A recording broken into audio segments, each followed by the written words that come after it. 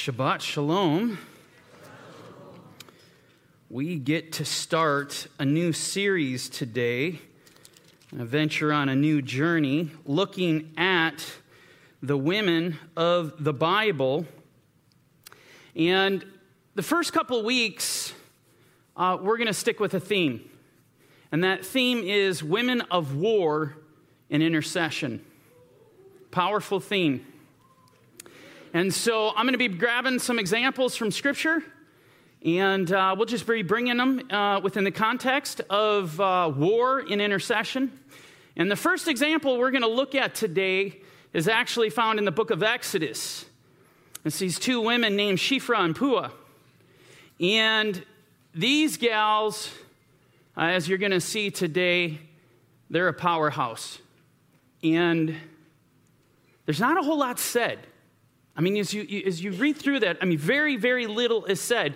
But we will spend the entirety of today looking at what is said. And I'm going to add some context, because there's no way we can delve into this, look at their story, without having context. Because only then are you going to appreciate who they are, what they did, when they did it. And so what we're going to do here is we're going to open up with a little backdrop. And basically, and forgive the oversimplification, the over-summarization. This is just a flyover, but stay with me. Basically, it goes like this. Joseph, betrayed by his brothers, eventually goes into Egypt by the will of God, is in prison, rises up, only second to Pharaoh. No one in the land can lift their hand or foot without his say-so. They're bowing the knee. All the Egyptians are bowing to Joseph. And that's Genesis 41. As you go to Genesis 45, he's considered to be as a father to Pharaoh. So this guy has risen to the highest of heights. Well, it's at that point a famine hits the land. The Lord, of course, knew all this was going to happen. That's why he brought Joseph. Joseph tells his family in its entirety, every one of them, pick up from the promised land. How weird is that, right? Leave the promised land and come and move to Egypt. And so you think about this situation. This is the backdrop. So you have two societies coming together, to a degree integrating together. And let me ask you, how did that go? That went very well on the front end. In fact, you got to remember, Pharaoh holds Joseph in such high esteem that he shows honor. He gives honor to Joseph's family. So understand something. The Israelites are in the land of Egypt. They have life, liberty, and the pursuit of happiness. They are dwelling in shalom in the land until a new king rises. And this is where we're going to pick this up. And we see in verse 8, this is what we read. Now there arose a new king over Egypt. Now listen to this. Who did not know Joseph.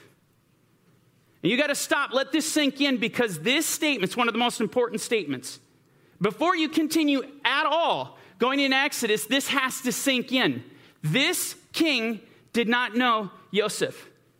There's a couple of things I want to say here. Joseph, and I think most of you have the benefit of going through the Messiah or Mashiach ben Yosef series. And in that series, the whole thing was about how Joseph's life is a total typology of Yeshua. All the things, and it goes back to what the sages, the Jewish sages would say, Ma'aseh Avot Siman Lebanim. The deeds of the fathers, meaning the stuff we read in Torah, all the stuff that's recorded, are a sign, a prophetic sign for the children. In other words, you're going to read this stuff, and this stuff's going to happen to you. This stuff's going to happen again. Listen to me carefully. What we are about to embark on today is highly prophetic. Oh, it's relevant for you.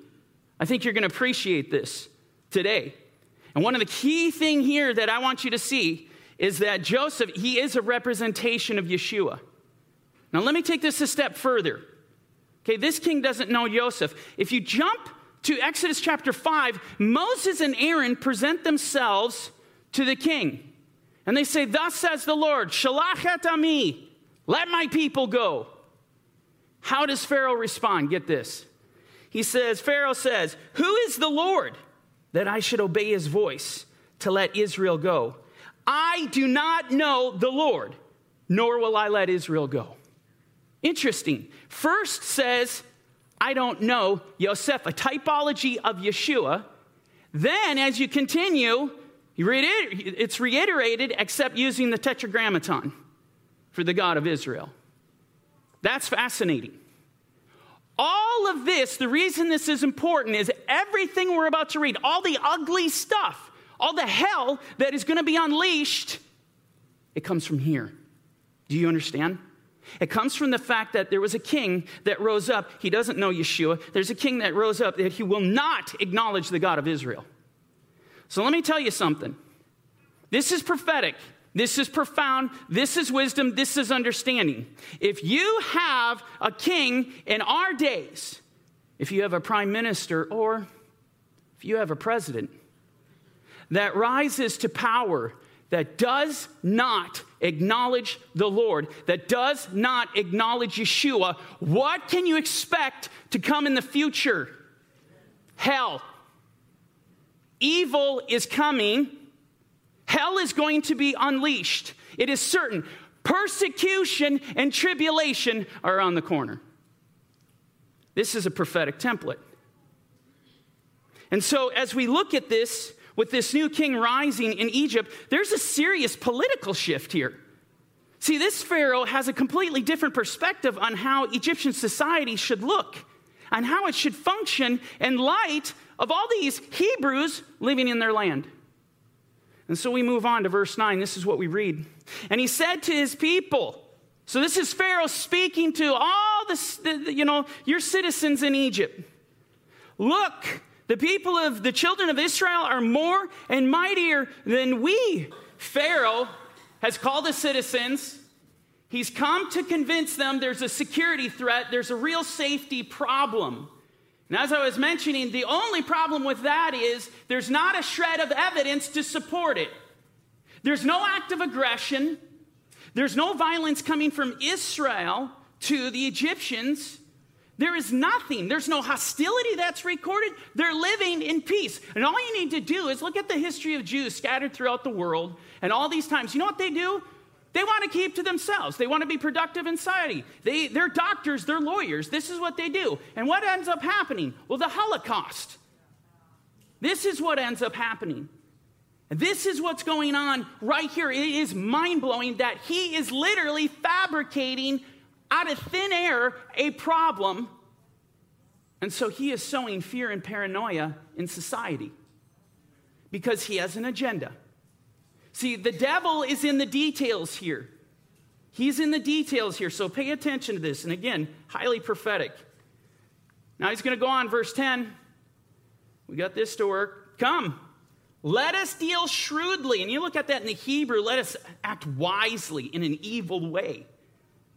We want to be clever here. In other words, we need to formulate a plan because these people are a threat to our society.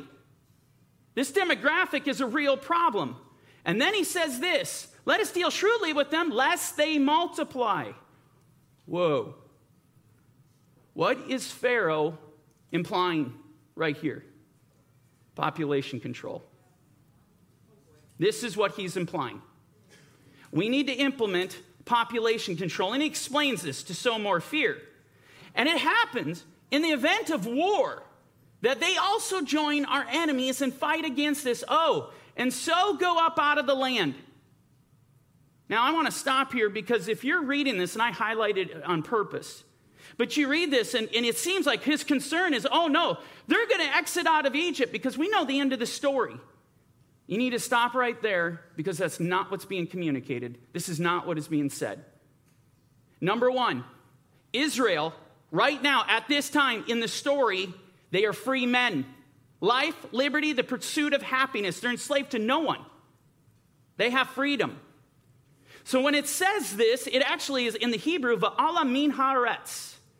And what does that mean? It literally means to rise, to ascend from the land. In other words, this is a Hebrew idiom. It means we're terrified lest Israel grow in number. They're going to rise up and take our land. They're going to take the land. They're going to wipe us out. So this guy is literally pitching this to society, telling them we have a serious problem, though there is zero evidence to support this. He's sowing fear and propaganda, making sure that, hey, if we don't do something, this is your children. If you don't do something, this is grandma and grandpa. If you don't do something, this is your spouse.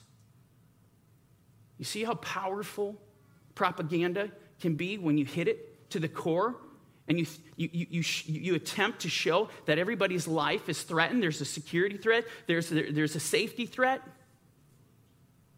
What's the answer? Verse 11. Therefore they set taskmasters over them to afflict them with their burdens, and they built for Pharaoh supply cities, Pithom and Ramesses. Okay, so notice the agenda, the ultimate goal is population control. Does Pharaoh start there? Oh no. He starts with the life, the liberty, and the pursuit of happiness. He removes their freedoms. These men, Israelites, went to bed one night with life, liberty, and the pursuit of happiness, and they woke up the next morning in hell, being enslaved, looking down the barrel of tyranny. It happened almost overnight. They never saw it coming until it was too late. It's absolutely mind-blowing to see how this unfolds. And so they immediately, the first thing to do, we're going to strip all their rights and liberty, and we're going to push them down. We're going to lock them down. We're going to force them. And we're going to put them in such a psychological state of brokenness, it won't be able to rise. This is the spirit of Antichrist. This is the spirit that moves. This Pharaoh is being led by Satan himself. But check this out. This is powerful. In Exodus, going back to this, but the more they afflicted them, the more they multiplied and grew, and they were in dread of the children of Israel. Oh my goodness. Pay attention, people, because we know what's coming. There's going to be great trials, there's going to be great tribulation, great affliction, but know this, it's in those moments that God pours out his Spirit. When the enemy comes in like a flood, the Lord raises up a standard. It makes no sense. It makes no sense, but this is what we see throughout history. Right at the beginning of the book of Acts, what do you see? You see the disciples going forth, right?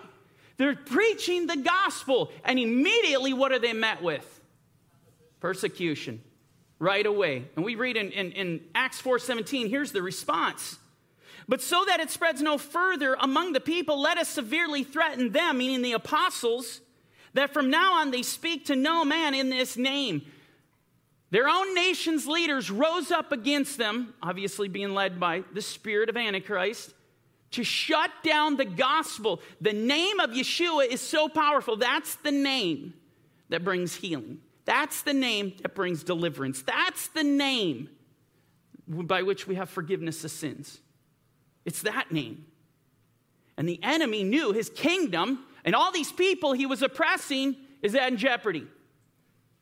And so he wants to shut it down. Well, how'd that work? Go to the next chapter. And believers were increasingly added to the Lord, multitudes of both men and women.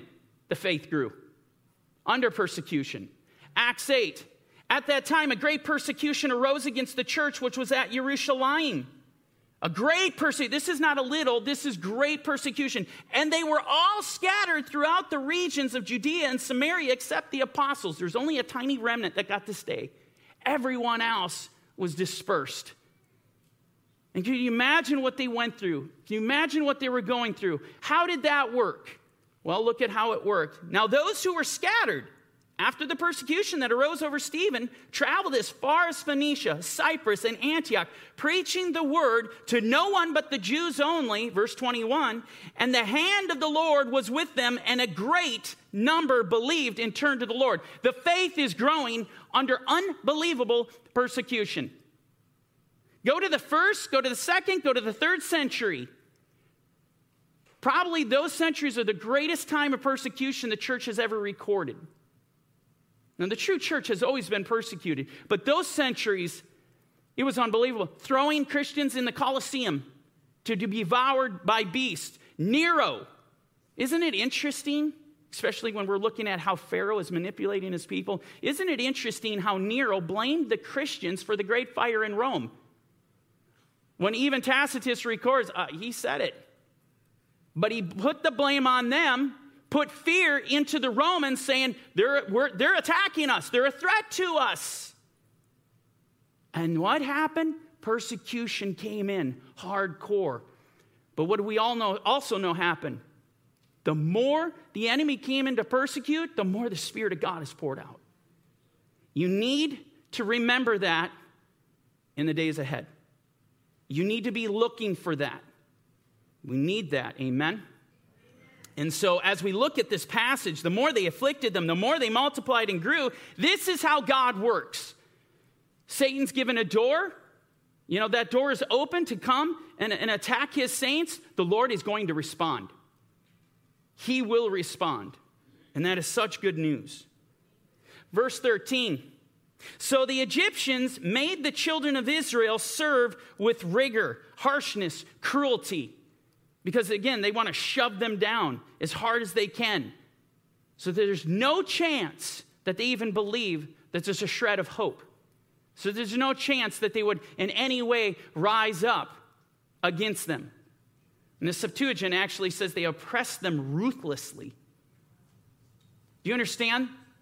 See, the propaganda sunk in. The propaganda from Pharaoh worked. See, because what he successfully did is that now, instead of the Egyptians looking upon Israel with humanity, and through the eyes of humanity, through the eyes of mercy and compassion, and just looking at these Hebrews as people, now we don't look at them as people. All I see is a threat. These people are a threat. They're a threat to my wife. They're a threat to my kids. All they see is the threat. And so their eyes are filled with fear, and they're filled with hatred. And because these are our problems are all because of them. Absolutely demonic. Verse 14. And they made their lives bitter, meaning they tormented. You look at this in the Hebrew, they tormented them with hard bondage. And mortar and brick and all manner of service in the field. All their service in which they made them serve was with rigor, cruelty. And then we finally come to verse 15, where we get to these women of the Bible. Then the king of Egypt spoke to the Hebrew midwives, of whom the name of one was Shiphrah, and the name of the other Puah. A couple things to mention here that I think are important. Number one, and I won't spend any time on this because we'll talk about it later on. Moses was very careful to not just simply use a title here, meaning two Hebrew midwives. And the Bible does this a lot, where it just gives you a title, the old prophet or the man of God, but you're not given a name. So even that wouldn't jostle you, because this is normal. However, that is not the case here. These two women, we're not talking about Moses and Aaron. These two women are mentioned by name. Significant. The second thing is that I want to mention is that these two women, these Hebrew maidservants, you have to appreciate, they're not the only two midwives in the land. The very thought is utterly ridiculous when you even take conservative numbers of where Israel was at when they left Egypt. Some estimate anywhere around 2 to 2.4 million. And that's easy because we know the exact number of men who were over 20, over 600,000. And so what I'm telling you is it's not even close to realistic to expect that, there's only two Hebrew midwives and all that. So what's my point? My point is this. These two are representatives of a much larger industry. Do you understand? They're representing the Hebrew midwives as a whole. And that tells you something about Shiphrah and Puah. Obviously, it tells you they're very honored, they're very respected, obviously, among their people, and even knowing Pharaoh is the one who called them. He didn't call anyone else, he called them. And the context you need to appreciate here is that there is an incredible amount of weight that is placed on these two women's shoulders. unbelievable amount of intensity that is placed and responsibility that is placed upon them. So this is very significant as we look at this introduction as the king calls them to present themselves before him. Now, as we continue, this is where Pharaoh is going to go for the jugular.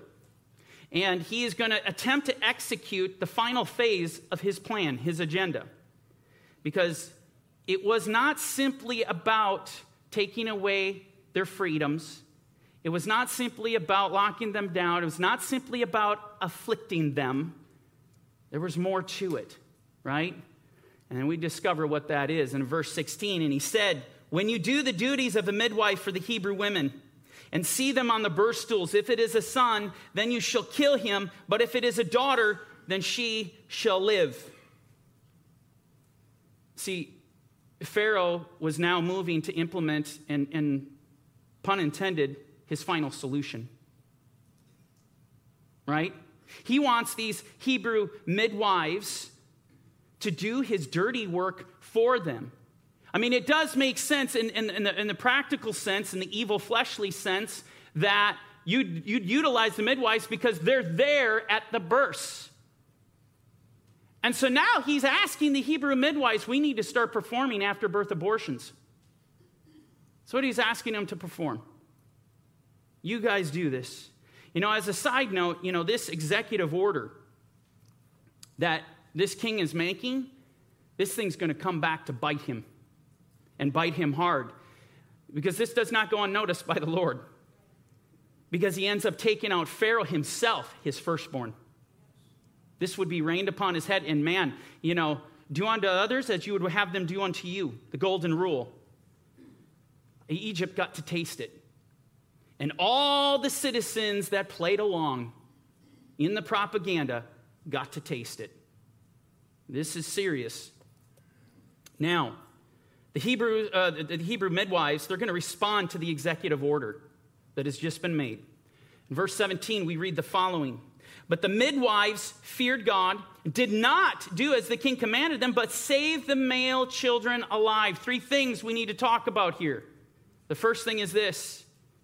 They didn't do what the king of Egypt told them to do. Correct me if I'm wrong. I thought believers were supposed to be law-abiding citizens. We are supposed to abide by the law, the laws of the land. Read Romans 13. Read 1 Peter 2. There's no debate. We are called to obey the laws until those laws require you to compromise your faith. And then you step back and say, I'm not doing it.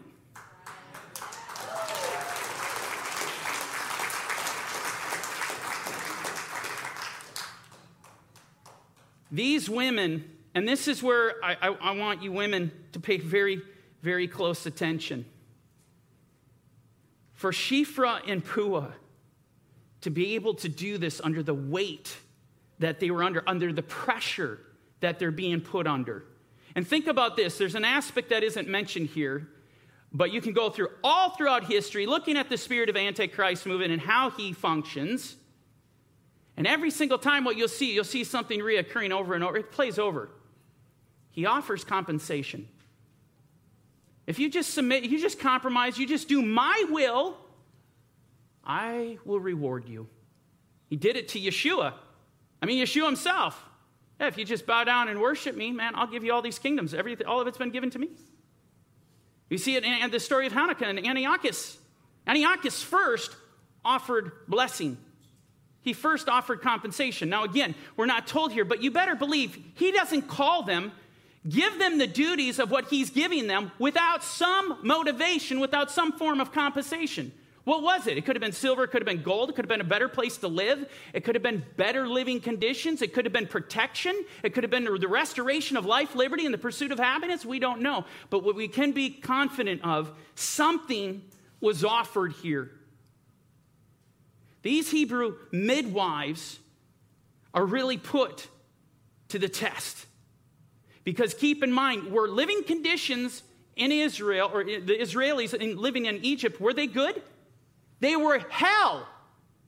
It was unthinkable, unbelievable hell. And so the fact that he calls them and would offer them any reprieve, do not kid yourself, that is a temptation. These Hebrew midwives don't even blink. They don't hesitate. These women are a cut from a different cloth entirely. Their commitment, their strength, their honor, their wisdom, it's like nothing you've ever seen. These are heroes of the faith. You know what's amazing to me? The first heroes of the faith mentioned in Exodus is not Moses and Aaron. It's Shiphrah and Puah. It's two women who were two lights in complete darkness. The land was covered in pure evil, and these two women are rising up. And when the king gives the edict, he gives the executive order, they rebel. They did not love their lives to the death. They did not. They took their own lives in their hands, and they were willing to die to honor the Lord. To do this, the second thing, they saved the male children alive. They became saviors, not the Savior, but working on behalf of the great shepherd, the great Savior. And they went on the rescue mission. Instead of destroying them, they protected them. And for this to happen, that means they had to instruct the other Hebrew midwives to do this in this situation with this kind of pressure. Where do you get that strength, women? Where are you going to get that strength? There's something I'm looking for here. There's something you need to understand. Because I know some of you, if you guys go home and you're honest, you'll be like, Daniel, I don't know if I'm ready. The kind of stuff you're talking about, I don't know if I'm ready. Well, obviously you can't be there. You got to be in the land of Shiphrah and Puah. You got to have that kind of strength. And where do we get it? Right here. The midwives feared God. Do you understand? Everything flows. The strength, the commitment, the allegiance, the focus, everything Shiphrah and Puah had all stemmed from the fear of the living God. So what I'm telling you, women, is you have to go get the fear. And you say, well, how do you do that? Well, if you were paying attention towards the end of the Jude series, I talked about it. You remember in Deuteronomy 17, the king is commanded to make himself a copy of the Torah. And he is to read it all the days of his life. And then it says that he might learn to fear the Lord. Where does that fear come? Go to Deuteronomy 31. It's all about Sukkot. Okay, Sukkot. During Sukkot, you bring the men and the women. Bring the men, the women, the children. And you are to read the Torah before all my people, that they may learn to fear me. Do you understand why the enemy would take the Torah away from the church? So that when hell is unleashed, they do not have the power, the strength, the perseverance to endure, because they never got the fear. You have to get back. You want the fear, women. You want to look like a Shiphrah and Puah, to be two lights, to be saviors to your people, to be able to carry out unbelievable, unthinkable exploits. And a time when total persecution and hell is being unleashed on the Christian population, then you need the fear. First, get the fear. Get the fear of the Lord. That means you get back into the Word. You read His Torah. You read the whole thing, Genesis to Revelation, and let the Holy Spirit start to build you up and strengthen you, because I guarantee you, you will compromise if you don't have the fear of the Lord. Shiphrah and Puah feared God more than men. They feared God more than the government. They feared God more than death. This is the kind of caliber of women, I'm telling you, you either rise up or you're going to fall. It takes this kind of quality of a godly woman to survive what is coming. Verse 18. So the king of Egypt called for the midwives and said to them, "Why have you done this thing and saved the male children alive?" You know why. Because they fear God more than they fear you. I don't care how many executive orders you throw at me. I don't care. It's not going to happen. I'm going to obey my God. And this is the mindset of Shiphrah and Puah. See, there's no deliberation. There's no fear. There's absolutely no fear, just the fear of God. Moving on. And the midwives said to Pharaoh, because the Hebrew women are not like the Egyptian women, for they're lively, and they give birth before the midwives come to them.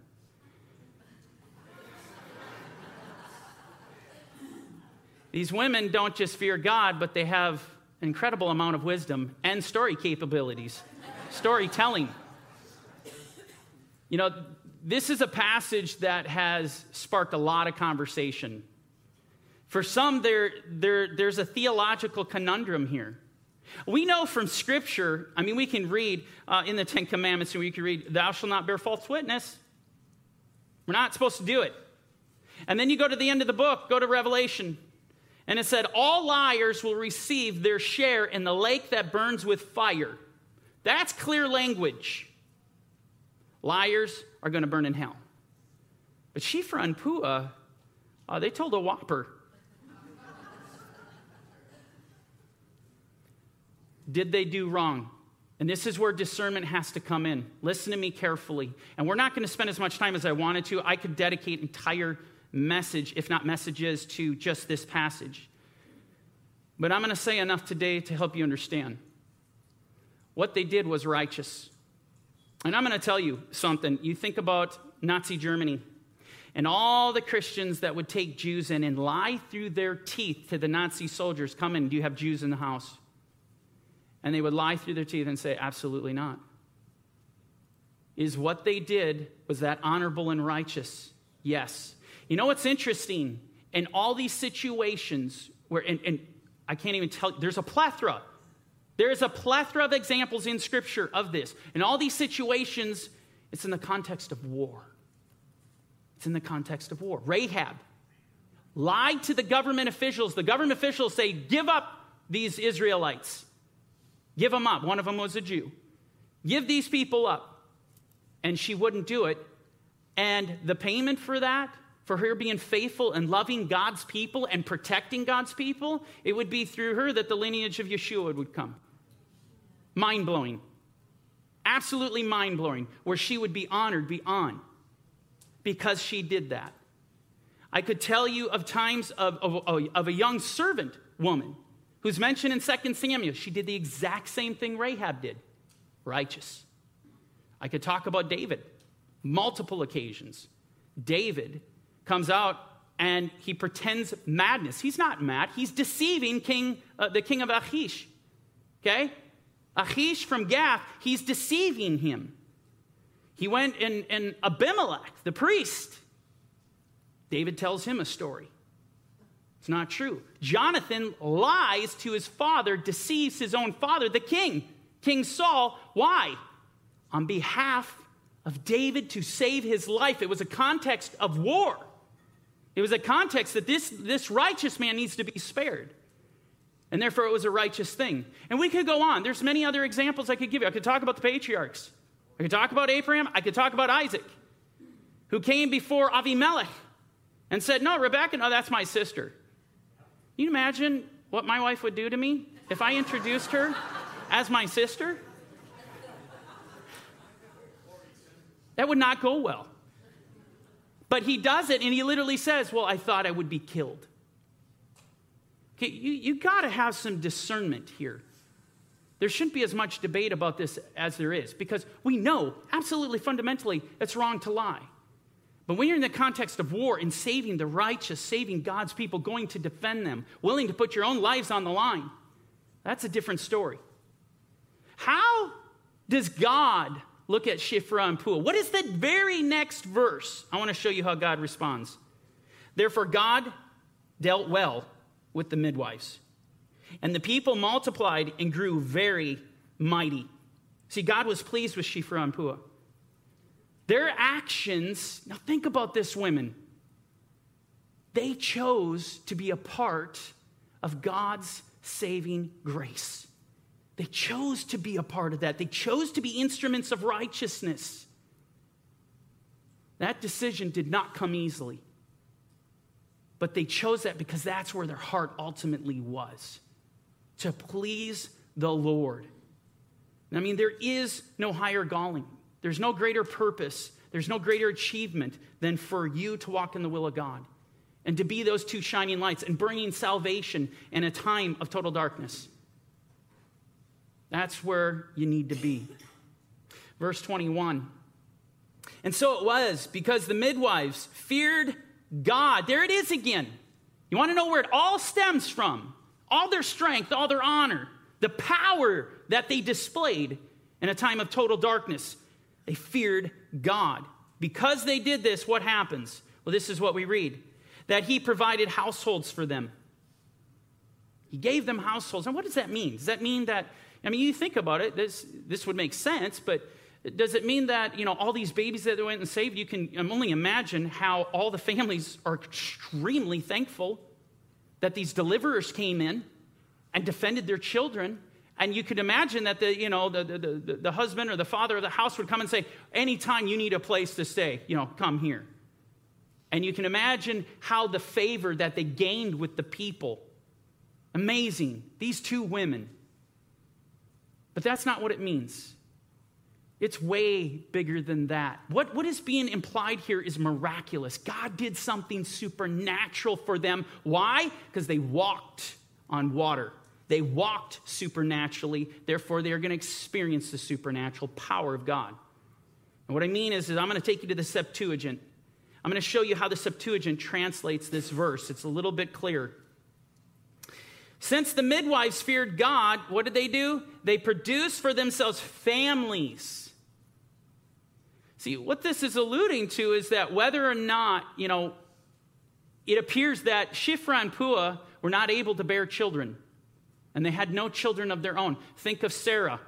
Sarah was past the age to give birth, conceiving. She couldn't do it. She was past. God opened her womb supernaturally. That's why Isaac is literally a miracle. It couldn't physically happen. He wasn't a child of the flesh. He was a child of the power of God. You think of Elizabeth, the mother of John the Baptist, a woman that was past the age. She was old. Totally childless, and guess what? God did a supernatural miracle. This is what the Lord does for Shiphrah and Puah. The Targums put it this way, and this is amazing. For as much as the midwives feared before the Lord, they obtained for themselves a good name. What? Until the ages, for eternity.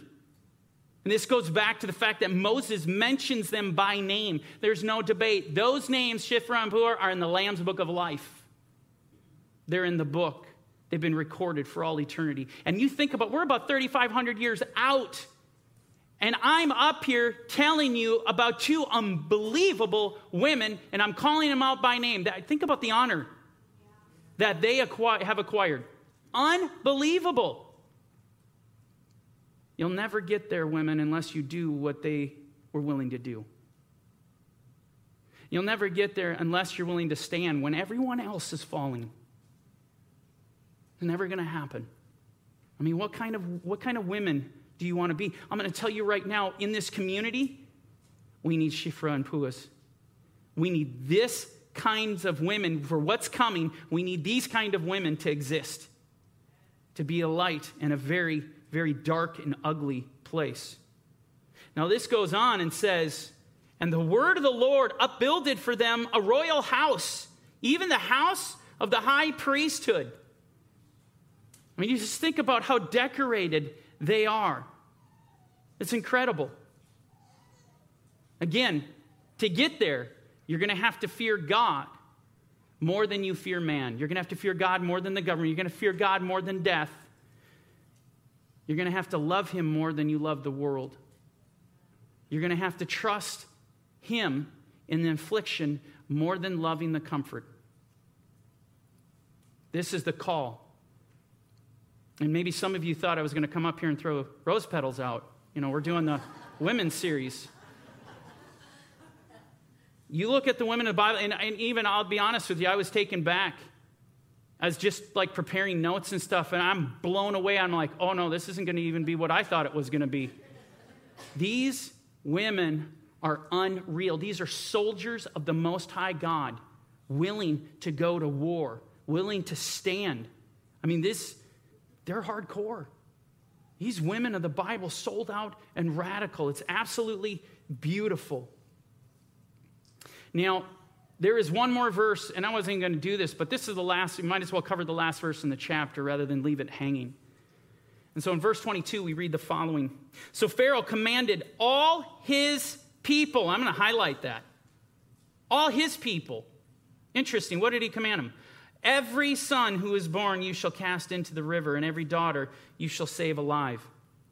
Pharaoh just created a new executive order. See, the first one, how he wanted to originally do it, he put as they say, he put the little carrot on the stick. Now that hasn't really worked. And so now he's got to get more serious. Now he's going to employ the citizens of his country. All of them, think about this. It is your duty, all of you citizens, in the best interests of Egypt and your fellow man. It is just your duty to step up and do this. Now, you may be uncomfortable, but in the end, you know what? It's for everyone's safety. This might make you uncomfortable, but you need to do this. You can see, it's like you can see Hitler talking to the Germans and all the propaganda and filth that was going throughout Germany, and how it just blows your mind that entire society can be brainwashed. Blows your mind. But this is what he does. And there's one more thing I will cover here, and that is this. They're going to cast him in the river. And that's interesting because, why not dig graves in Egypt and just bury them? Well, the practicality might not work in the sense of, we're kind of bringing a lot of attention to what we're doing here. It requires laborers. We got to take up the land. It's just so much easier to dispose of them, and they're out of mind, out of sight. It's absolutely demonic. Just thinking about the thought process behind this. But there's something even more here. The fact that they would throw them in the river. Egypt, because there's a saying, okay, for the Egyptians that, hey, if the sun burns out, the Egyptians will work in the dark. But if the Nile stops, the Egyptians will die. And the reason that's important is because the Egyptians end up deifying the Nile. And they treat it as a god. And you know how they sacrificed it? They threw their sacrifices into the Nile. And so here you have these Hebrew children being literally thrown. The command and the whole commission is to throw them in the Nile. And this is where I go back to the reality that I'm telling you, and this is my perspective. All of these disgusting abortions that are happening, where we're killing our unborn children, these things are being offered at the altar of Baal. This is an altar of demons that these things are being offered at. But this stuff is unfortunately, this stuff isn't new. You know that, what we're seeing. But the magnitude that we're experiencing has never existed in the history of the earth. The magnitude. Let that sink in, to know how close we are to Yeshua coming home, to take us home. He's coming back. We are close. Do not become complacent in that reality. And so we're going to close here.